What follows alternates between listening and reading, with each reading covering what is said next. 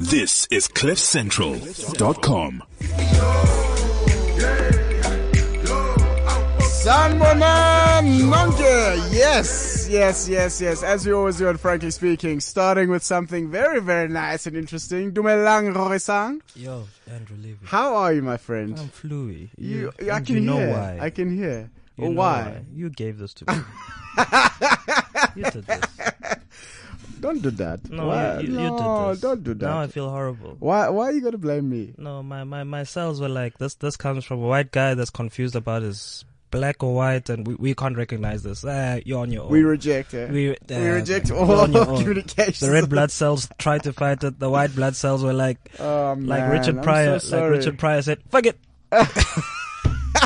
I'm sorry, man. we're out of here." I'm sorry, man. So you're feeling horrible. Horrible. It is winter in South Africa. It is cold. It's Johannesburg is at a very cold, like 4 degrees in the morning. So, Yeah.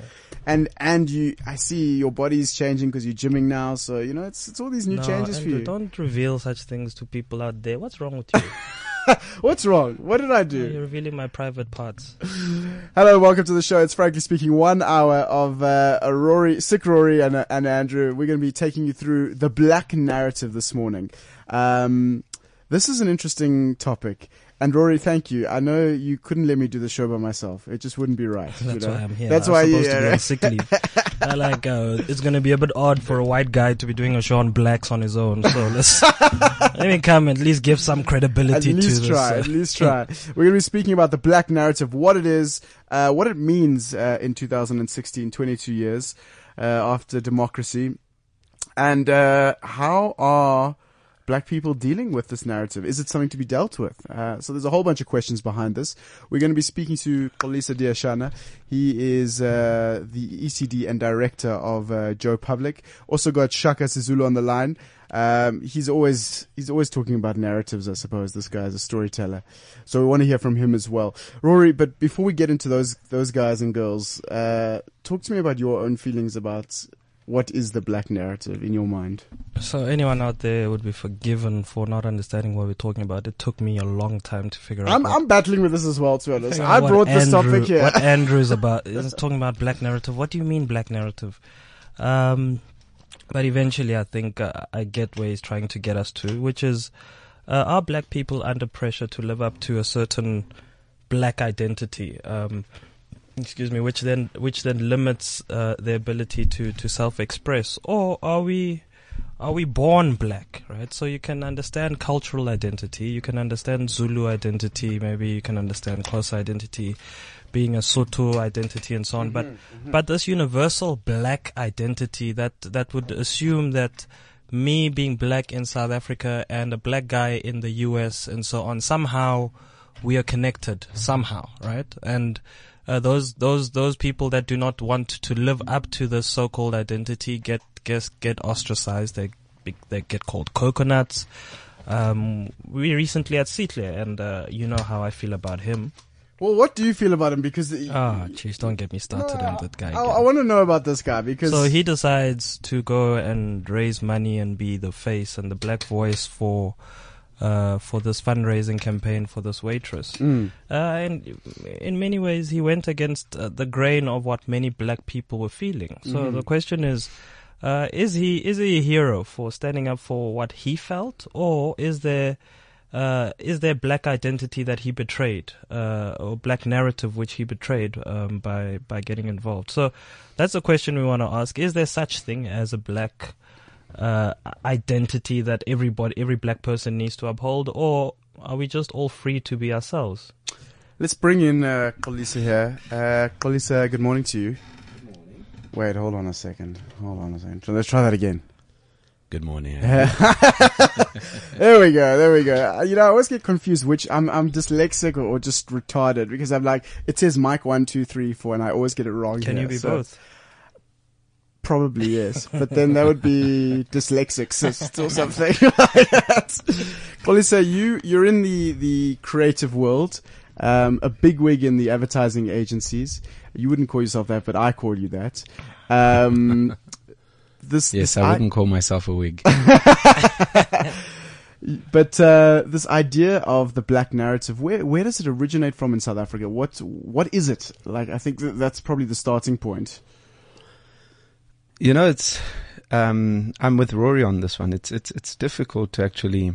I'm not sure I even agree with the whole notion of it, but I can understand from whence it comes, because I think there is a particular history that black people have. I think there's a particular upbringing. There's a particular way that black people were treated in this country, and therefore, I think the system almost created a uniform black narrative, if you will, that black people didn't choose, they just had.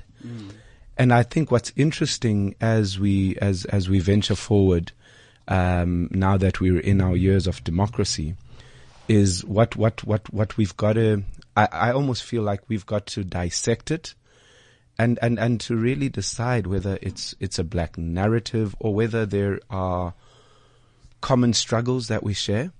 Because for me, the difficulty with anything that is, I don't like being grouped, because I feel it kind of goes against self-expression, and I think we've got to be very careful. Sometimes you'll have the likes of the gentleman you were talking about earlier, and I may not agree with what he did. But what's interesting is that a betrayal of the black narrative, or is that just his personal opinion? And I think that's what we've got to. I'm afraid that we're going from one type of chains to another type of chains if we're saying that all of us have kind of like got to toe the line, the black narrative line. Rory, like, I want to bring you in on what Xolisa is saying, because you did feel something towards Sihle that you didn't feel towards our friends Roman and I can't even remember the other guy's name. Yeah, so no disrespect, I seriously can't remember, but you know what I mean. Yeah, no, I think so there is a sense. So what Xolisa is saying is very true, right? Xolisa, I'm sorry, Xolisa. Oh, good, bro. I'm drugged.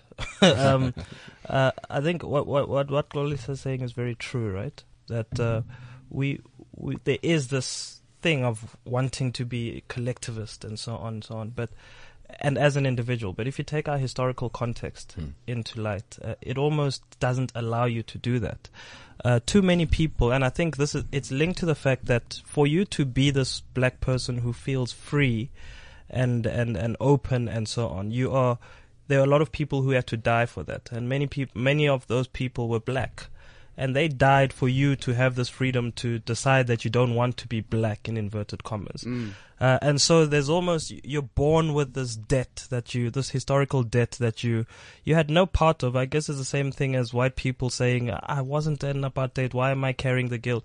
Similarly, I think there's a sense of responsibility about just being black and carrying that legacy of the people who carried you, who died for the freedom that you now use. So, that's the thing. I think for me, Sihle, it wasn't just a matter of he fundraised. It was with the attitude with which he had fundraised and so on, right? It was like, ouch, you are separating yourself from a broader context. But then I guess the question is, why does he have to be married to that context? Well, it's interesting what you're saying. There's almost like a responsibility, isn't there?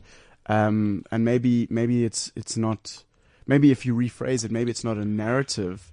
A black narrative, maybe it's a black responsibility that you have to stand up for certain things, and that gets confused within a black narrative. But I think the question is, do you really have to? I have no idea. I can't talk like that. Maybe it's to you guys. Do you guys? Well, let me ask you a question. Maybe is there a white narrative definitely that you have to live up to? Live up to. So it's different in this perspective. Is there a white narrative? Yes. Do I oppose that white narrative? Absolutely. But would you be under pressure of saying, "Oh no, Andrew, now you're acting black, and it's unacceptable"? Would that happen?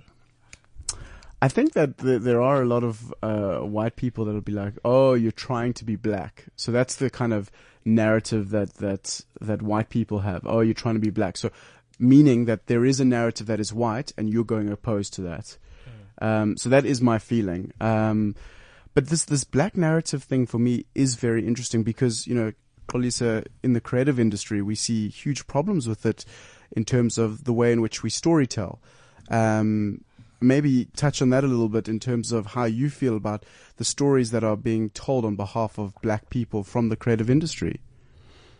Do you think it's a problem? Maybe let's start there. I think the creative industry's problem is that we are not transformed. I think that's the bigger problem. And I think that the people that have been telling the stories for a very long time have been of a particular hue. White.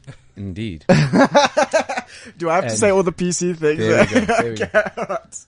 So, but I think, having said that, I think there is a lot of changes that we are now seeing in the industry. I think anyone who says we are where we were 20 years ago, just even in the context of who's actually creating the work, we're not where we were. And I think a lot of the stories that are being told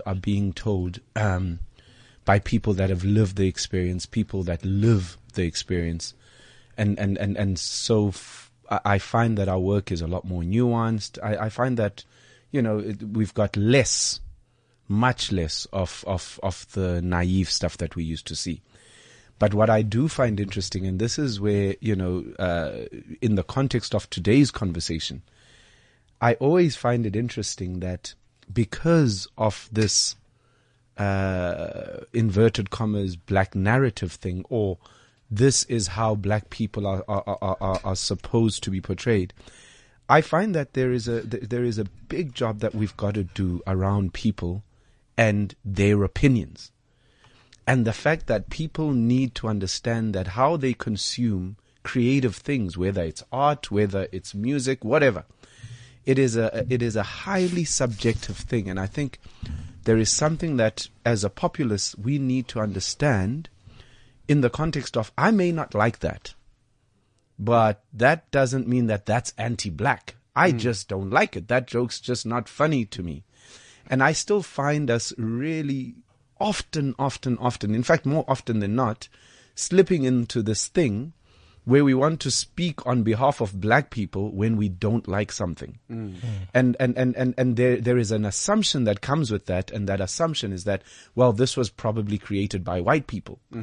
And what I find interesting in that kind of happening that I see within my industry is that a lot of this kind of speaking and a lot of these kind of statements are actually discouraging the very people that these people think they are encouraging.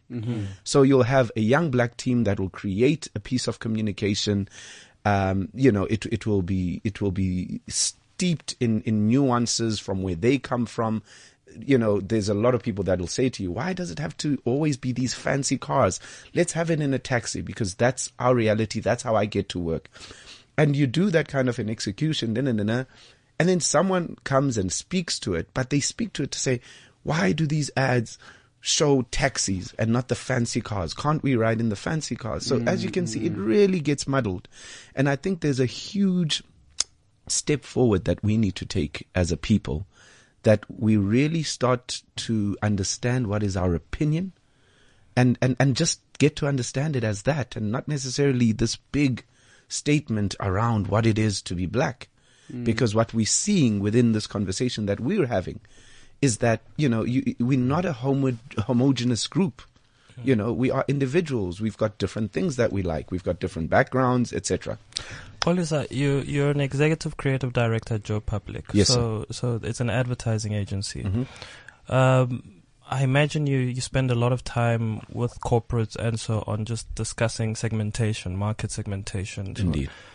To what extent does the fact that a market is black still play a role, or are we now at a stage where what you're saying, where it's more about, they're just people who've got certain interests, be they black or white, and irrespective of their color? What is the reality on the ground, so to speak?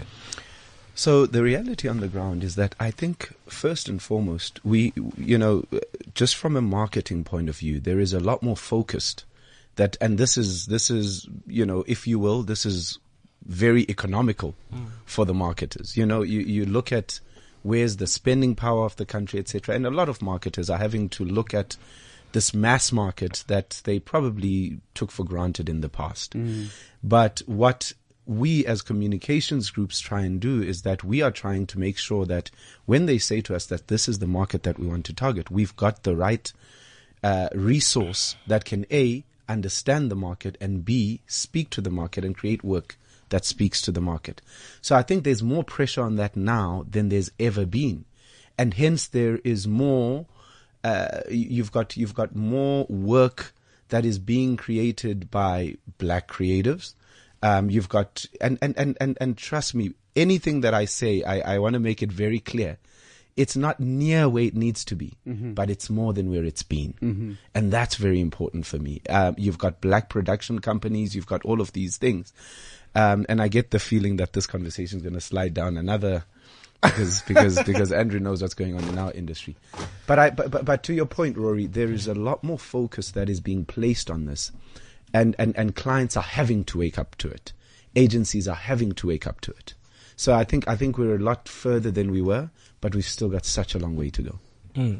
I think another question that comes up is that anyone that's listening to us, let's say of those that carry the banner of blackness, would come in here and accuse us of saying, it took us so long to own our identity. Now you're essentially telling black people, no, let this identity go and be yourself in inverted commas. Then the question becomes, what shapes self? What is it that shapes my identity then? If I'm not black, then what is it that I should look at as a reference point to being myself? And given the heroes that we've been raised with in South Africa and so on, where else do I look except in the political space? And even the arts were heavily influenced. Muhammad Ali died this past week, and even his boxing was not separate from his blackness. So where do I look for self outside of this context? Just quickly before you go, Andrew, what's interesting to me is that, once again, I don't, for me personally, my being an individual, a big part of me being an individual is the fact that I am a black individual. Now, I'm proud of that and I carry that wherever I go. But what I'm trying to, or what really starts to disturb me is when we then, based on the fact that you're black, then you have to stand for this, and you have to stand for that, and you have to stand for this. So my identity is therefore manufactured. And I'm saying that we can all be black. Muhammad Ali was black. Muhammad Ali had a penchant for boxing and for spoken word. And he was allowed to live that. He's very individualistic in the way that he lived his life. And yet the one thing that he never denied was his blackness. So for me, that's important. But at the same time, to your point, it's really hard to ascribe this to a lot. Then we get to the subject of youth, and in terms of, the kind of memory structure that we have in terms of our past. And our youth are being born into a different world where they're playing with their white friends at school and all of those things. And to what extent, do you almost, what's the word? Do you beat them into line? And remind them. But and I think there's a healthy balance there. I think that just like any Jewish kid, any kid, you get to know what your background is, you get to know what your past is. But I think we've got to do that, but at the same time give them the freedom to be themselves. To question, right? Yeah. We're speaking to Xolisa Diashana about black narrative here on Frankly Speaking. What is a black narrative? Do black people feel like they need to subscribe to this kind of story, and who is telling the story, and where is the stereotype coming from? Does it even exist? The one thing that just listening to both of you speak, Xolisa, you spoke about you are a black man. What are some of the black truths that run through you, through a young black female, through an older black male? Like, what are those commonalities that are part of everyone's story who is black? In South Africa specifically now I'm talking about. Geez, Andrew, there's a lot, eh? I think that there's actually a lot, and obviously linked to the history. But I think, the fact that we didn't have access to so many things in the past. So my education story is a very specific one. That's how you have the concepts like black tax, where, in so many families, you are one of the first, if not the first generation, you are probably out of your whole family. In my case, I'm the first kid to go to a Model C school in my family. And therefore, whenever you make something of yourself, what is expected is that you give back. We are not trust fund babies. There was no future that was planned out that you would have A, B, and C by the time when you get to 18. I know very few black people who, when they got to 18, got their first car keys, for instance. And therefore it plays itself out in so many different ways. And I just think, that for me, and I wanted to touch on this point because, if things offend us, there are certain things, and that's where I think, we're allowed to speak up. If certain things offend us, here's a perfect example. There was the issue last week about the duk. Oh, yes. There was the issue last week about the duk. Explain to people who might not have heard of it, who were living under a cave. Or God, I'm afraid. Not even in a cave, they were living under a cave. I'm afraid, Rory, maybe you know it better than I, but I really caught it So I think one news agency refused to show a clip where one of their reporters was wearing a duk because they felt it was for Africa Day celebrations. It was not professional. Right. And then there was a big revolt against that, and it was called a duk protest, or what was it? Mm-hmm. I don't know what the hashtag was. Yes. Yeah. The dookie. Yeah, that you see, and you see that's minus 10 points for our blackness for not knowing what it was called. You see, it was a big day. You know what I mean? It was a big thing. It's a big thing in the black community. To be honest, I've already minus points from you, Rory. So you're in trouble.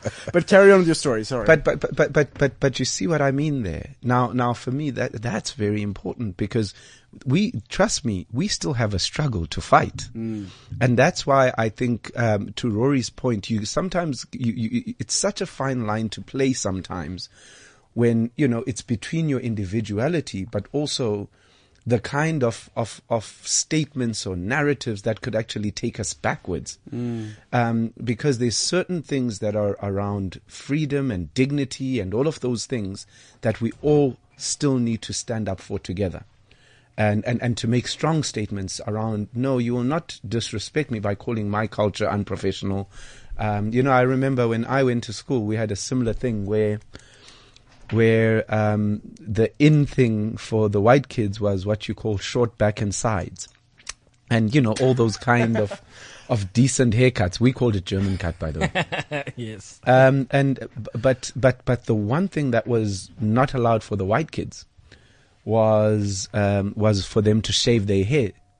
Now, Andrew, because people can't see us out there, please can you talk about Rory and I's chosen hairstyle because we want to be dignified since we're coming to Cliff Central? Well, both of you have got such a nice haircut. I mean, it's very. What do you want me to say? It's just beautiful. It's short. It's short. Short back and sides. It's not even short back and sides. It's shaven hair. Short top and sides. Exactly. Yeah. Right. So for us, there's a certain cultural context to shaven hair. It's how we look neat. It's how we look dignified. And because the inverted commas white narrative was the narrative of the day, there was no place for us in that. And essentially we were leaving our schools going to theirs. And therefore we had to toe the line there. And those are the kind of things that we're talking about, because when you really think about it, this is South Africa. You should be allowed to represent yourself in a way that's culturally acceptable. Here's an interesting point because, we've spoken numerous times on this platform, Rory, about this idea of corporate South Africa and it being predominantly still white owned, white capital we've spoken about before. But there is something in what you're saying, Xolisa, about this idea of going into former Model C schools or private schools in modern day now, or these corporates that are traditionally white owned or not transformed, and losing yourself as a black person, losing that narrative that you're speaking about, to try and fit in inverted commas. Isn't that something that is part of the narrative, which is this idea of, well, I am this, this, and this, and I have to then give that all up, that story, to become, I don't know, watered down black version / black white, you know? I think it's so. Sorry, that's a very weird question. I know it's a bit convoluted. But I get it. I think, and there is a conversation worth having about how there's a culture shock amongst black people moving into the corporate space, and the question is, in whose image have we built these corporates? And as a result, what does that require me to leave behind or at the door when I come in? A white person and a black person, do they have to leave behind equal amounts of themselves when they step into the door? And then you expect a black person to behave or to perform at his peak, having left so much of himself at the door. So there is a question, but then again, it almost contradicts what we've been saying about individualism, to say, no, but there isn't a black identity that you're carrying. There's just you, right? Or are there aspects that are specifically that this is just because you're black, this is part of your identity, and this is something that has to be brought in, but there's no space for it in the workplace? Speaking to Model C schools, we grew up, you weren't allowed to speak your home language, as they would say. So at school, you weren't allowed to speak your home language, but you could speak English, you could speak Afrikaans, home languages to white people, right? So there is the sense where you're constantly having to let go of a lot of yourself in order to fit into, as Xolisa said, even the haircuts, into what is regarded as professional and so on. So I think then there is a question to say, to what extent, and Xolisa, you run, you're part of leading a company which is the largest independent creative agency, I think, in South Africa, right? So you know these things. To what extent do we begin to shape those environments to be more accepting of all of those things, or is it a non-issue? I think it's a huge issue, and it goes right down to the issue of recruitment. I once heard a wonderful story from, and maybe let me just tell it. I heard this story from when our wonderful South African who's gone over to the US to go and head up the Daily Show. So when he was looking for one of the things that he wanted on his team, being a black South African and coming from our environment, one of the things that he really wanted for his team is he wanted a diverse team of people. And so I think if you watch the show now, you can see that reflected. But one of the interesting stories that he tells is how he was looking for a black comedian. And he wanted that comedian to be part of his correspondence team. And he says he spoke to all the agents, they sent out the memo, and they went out to all the different agents. And I think they got something like 8,000 or so applicants, but out of which probably about 3 were black. And he just didn't understand it. He said, he thought to himself, this is one of the biggest jobs in the US. Why don't black people want it? And he says it was until one day when he was on his usual, he goes comedy club hopping, and he went to this one comedy club in Brooklyn, I think it was. And he says he got there, and he says the first thing that happened is that all the black comedians were so happy to see him.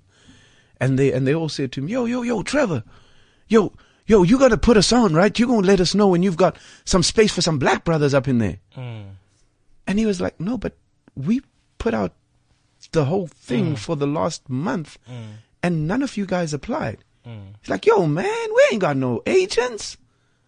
That's not how we get this gig. And we thought that you weren't looking for us. So therein lies the point, that it goes right down to even the way that you recruit people. A lot of agencies will tell you that, we're not finding the black talent and all of those things. And for me, it's all about, first and foremost, where are you looking? And it's so complex when you look at this issue, because then you go down to the issue of schools. In our entire syllabus, we've got one subject that's dedicated to a child with an artistic mind. And that's in the fanciest of schools. So if you're a child who's growing up in the Lokshin, there is no subject for you to develop your artistic side. And somehow we've got to get people. So it's an extremely complex situation. There is a part for all stakeholders to play, which is why personally I don't believe that the solution is just legislation. There is a lot that the government can also do in terms of let's transform our education system. You know, you've then got a bigger issue of awareness. You know, when our parents grew up, the only jobs that were guaranteed to get you dignity and money was, you know, being a lawyer, being a doctor, and all of those. Now you come back to your parents and you tell them that you want to work at Cliff Central. Really? You know what I mean? So that black child is not free to do what it is that child wants. And then for me, the end of it is well, not the end of it, but then the next step of it is when they get to corporate. And that's why, Rory, to answer your question, my big thing is, so that's where I do think that legislation plays a big part. But I also think, you know, being a child who grew up in a Methodist home, we say be bright in the corner where you are. So within my company, what is it that I can do to make sure that the environment is welcoming to every single person, no matter what their sexual orientation, no matter what their race, no matter what their background? We've all got a role to play to actually make sure that happens. Because to your point, you cannot operate at your maximum if you leave so much of yourself behind.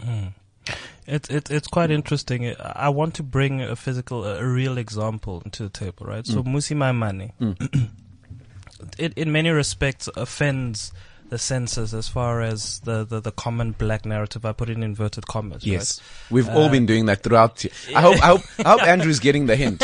Exactly. I'm learning, guys. I'm learning. He's married to a white woman. He's leading this party that's regarded as white, and so on. What is it that is so offensive to this inverted commas black narrative about Mmusi Maimane on the one hand, but can he be effective on the other hand in that space if he doesn't assume more blackness again in inverted commas, because he's supposed to appeal to a wider demographic than just white people? Can he do that by taking on a lot more blackness, so to speak?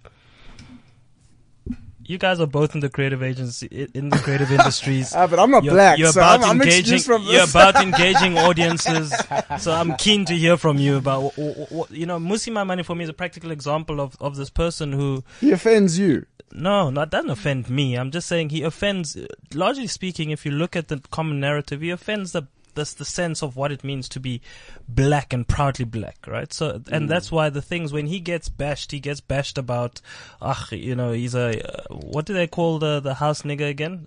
Yeah, Uncle Tom and so on. Uncle Tom, yeah. Those are the sorts of things that he gets bashed with. What is it specifically about him? And can he be effective as he is as an individual, or does he have to adopt more blackness in order to be more effective? You see, what's interesting to me, and I think it's sort of where my mind is. You know, my mind's like a parachute. When we're speaking, and some way it's got to land somewhere. And I think sort of where my mind is going in the context of the conversation that we're having is that I do believe that there is black struggle. I believe in that. And I believe that we're still involved in that. And I think a lot of what we've been speaking about is about that. Having said that, I don't think that we should, I don't necessarily believe in the whole concept of black narrative, because for me, black narrative has got a thing to do with future. And I think that it can be very limiting because in a lot of ways as well, the other side of this is that we've got many examples of pull me down syndrome, where if one of us starts doing better than the rest of us, then you ain't being black enough. And I think we've got to be very careful that this black narrative thing is not a veiled expression for black mediocrity as well. And therefore we've got to give space for people to be individuals. I think that if Mmusi Maimane were to say things that offend me in terms of of what I've gone through as a black person and my dignity and all of those things, that I can speak to. But in terms of when he speaks his politics, the fact that he's chosen the particular party that he's chosen, I mean, it's important. That's his freedom. That's what all these people died for. And I just think that we've got to make that distinction. And so for me, if it's about dignity, if it's about, for instance, what we're talking about in terms of whether it's dignity in the workplace, if it's about the upliftment of people, making sure that despite the fact that, I come from this kind of background, I still have access to opportunities. There, I definitely think that, we can speak of black struggle. And I would be offended if someone black or white were to actually disrespect that. But I do think that there's the other side of it where we've got to allow people to express themselves and to advance themselves in whatever field they choose, in whatever political party they choose, because we are not a homogeneous group, as I said. It's a double-edged sword, isn't it? It is. Because we spoke earlier about having to leave so much of yourself behind to be part of this corporate world and this world that, let's say, has been shaped in the image of white people. So you leave a lot of your blackness behind in order to rise, because anything that is too black cannot rise in this world. You get to the top and black people say, we don't recognize you because we don't relate to you. You've had to leave so much of who you are behind to get to the top, and now we start to pull you down because we don't recognize anything you are. And maybe you've also lost a lot of, when you've risen to the top, you've gone through all the struggles, you've made it, then you start, why can't you guys do the same? So it is a double-edged sword, and it raises a big question then about, so what does the future of blackness, in inverted commas again, look like? Because in one way, you're damned if you do, if you're black. Can we think of a single black person who carries this stereotypical blackness strongly, who has risen to the heights of the corporate world? Ali made it because he just beat everyone up, I mean, it's easy in those spaces, right? Just smack people, and they will respect. They might hate you, but they will respect the fact that you smack people around. But in other contexts where that is not a liberty, do we know of a person who's carried their blackness with intense pride and overtly, the way, let's say, an Ali did in the boxing ring, who's managed to rise to the top? Interesting. Look, I do know quite a few, and I can think of quite a few. I mean, we've got, and it's interesting, some of the examples I think of definitely in the arts.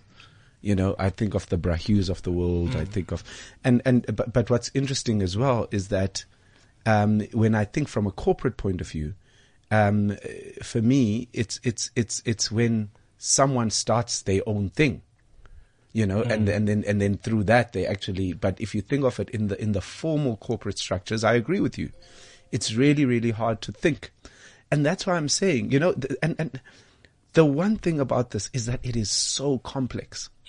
And that's why what irritates me is when people try and simplify it. And what irritates me is when people try and paint something and then suddenly we've all got to toe that line. Have you ever been to something where let's say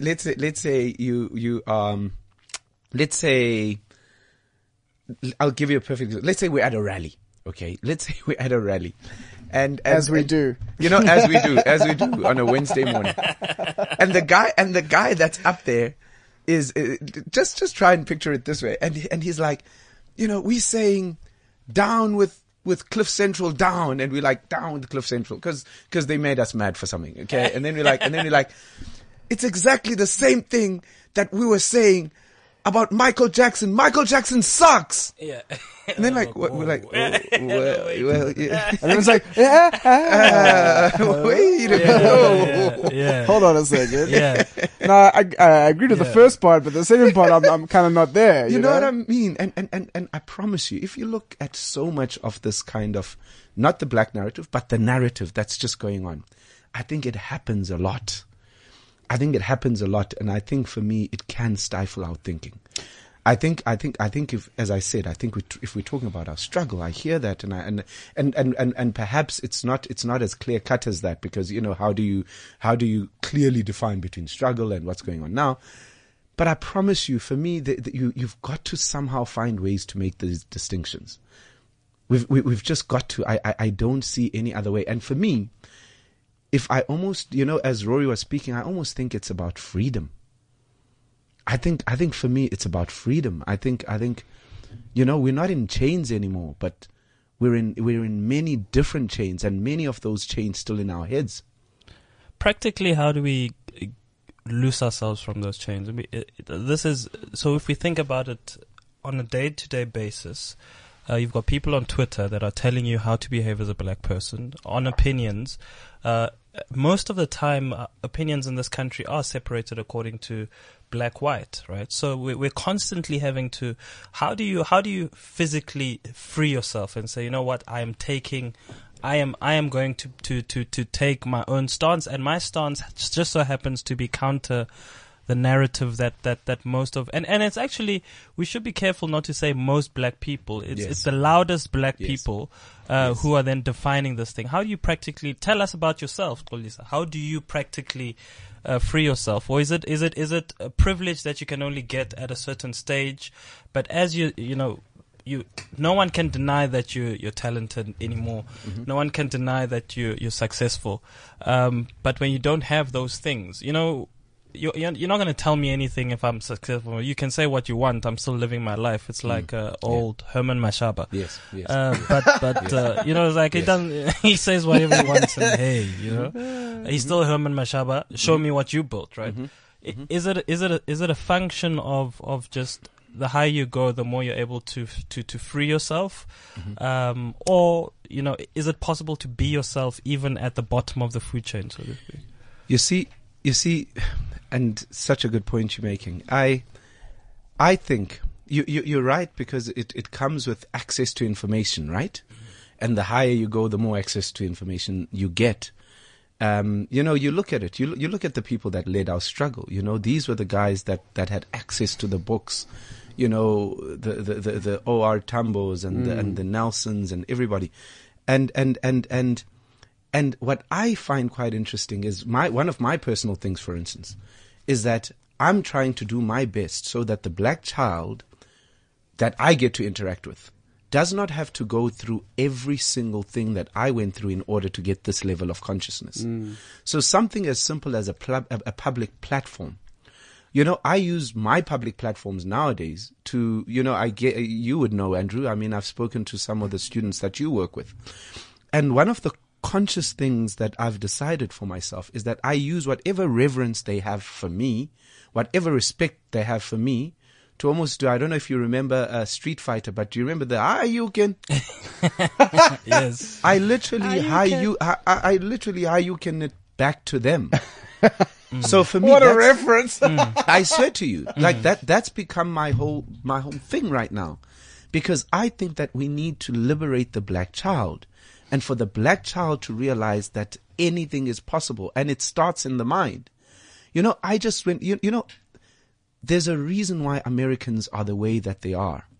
And it's taken them so long, and they still have things like BET and that the thing that they have with the girls that they had the other day with Michelle Obama, etc. So I think that it's going to take a while, but we have to start. And I always believe it starts in the home. It starts in the home. Like, what influence are you having in your family? Another perfect example, and perhaps this is more for Rory, because you didn't grow up with us.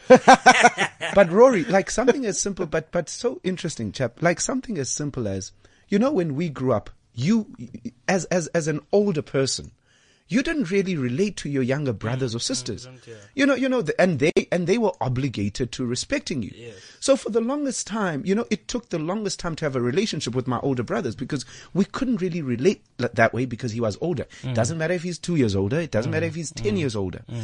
And do you realize how much of that you've got to break down? Because the person that needs you the most in your family is probably that kid who's 6 years old. Yes, who needs a role model. You know what I mean? Who needs a role model, where you've got to start planting that seed now. So I think that from a legislative point of view, we've got a huge job to do to make sure that people are given freedom to be themselves and to contribute to the economy of this country. From a state point of view, to make sure that people are given opportunities, but not only that not only do you give them opportunities, but you actually support their businesses and everything else. But then also in terms of within our own environments and within our own families, I think that we've got a huge job to do to emancipate ourselves from mental slavery. It's actually what Xolisa is saying is so true, and I see it in the corporate space where then there's a frustration, right? Because you take that very reverence for older people, you take it into the workplace, and it doesn't serve you in, let's say, a white environment. It doesn't serve you because the guys that make it, they are guys who are able to stand up and say, no, I disagree with you, but this is my opinion. But what do? When you come into a white environment, you just see your elders and you just, you continue, you take that culture that you've got. From a respect perspective. From a respect right? point. Okay. And then you're seen to not be assertive. So when the performance measurement thing come in once a year, it says it's not assertive, he doesn't speak up and so on. And what that is part of this black, let's say, culture that you've been raised with. So again, then the question is, what do we do? Do we transform the conversation happening inside corporates to be more inclusive of the black identity? Or do we transform ourselves as black people to be able to fit into the conversation that is happening within corporates, which, for argument's sake, is built around a white image? And I think, you know, my view is actually a bit of both. Because we can't, in the long term, I can't wait for the corporates to transform, right? You have to get in there, you have to do to be your best. Absolutely. The issue is that you have to leave so much of yourself behind, but can you be conscious about, this is what I'm leaving and this is a tactical thing. And when I get to the top, it is my job to begin to change things. And I think maybe one of the things we have to ask is, why have our leaders at the top, of the black leaders that have made it? So we like to speak about how few black leaders have made it to the top and so on, but those few, why are they not making the radical changes that you'd expect them to make? Or is that again expecting too much from a black person who just needs to lead? I think I'm very wary of that because I know a lot of corporate black people at the top, and they are doing an enormous amount. And I think what we do, and you know, I don't blame us because, you know, we sort of impatient, you know, it should have happened long ago. But I can promise you now, if I just were to do like a 1-for-1, if you just look at how one person at the top is able to then, you know, conscientize the rest of the people at the top, and suddenly you've got more people being hired, you've got more people being given opportunities. So what I'm saying is that what I see is that those people at the top, the vast majority that I've definitely met, are making huge changes. The question is it enough? And that's what we've actually got to answer. Do you feel like you're doing enough as a leader? Because you are a leader as well, right? I feel like I'm doing a lot. I don't know if it will ever be enough. I don't know if I'll ever think I'm doing enough of anything. But I'm doing a lot, and I'm trying to do more every day. And I think for me, that's a good start. And I do think it's interesting sometimes because a lot of people spend a lot of time criticizing, and there are a lot of assumptions that are made. You know, you're sitting at the top, you are cushy and everything else. And what people don't understand is that often the person that you're saying that about is doing a lot more than writing a post on Facebook. You know, and I think we've got to, and I think That's true. And I think we've got to be respectful of that. Yeah. And we've got to realize that that there's such a huge role for each of us to play. How do you deal with criticism from other black people when they say you're being anti-black? You know, like, I mean, your example of Musi Maimane was fantastic, Rory. They're scared of Rory and I, they never say it. Yeah, but They might be, no they one might comes be. to me and tells me I'm But- anti-black. But let me put it another way. Have you ever had a situation where another black person will say, "Yo, are you being so white now?" Or you're learning something like that feels very white? I don't know. I can't think of anyone having said that to me.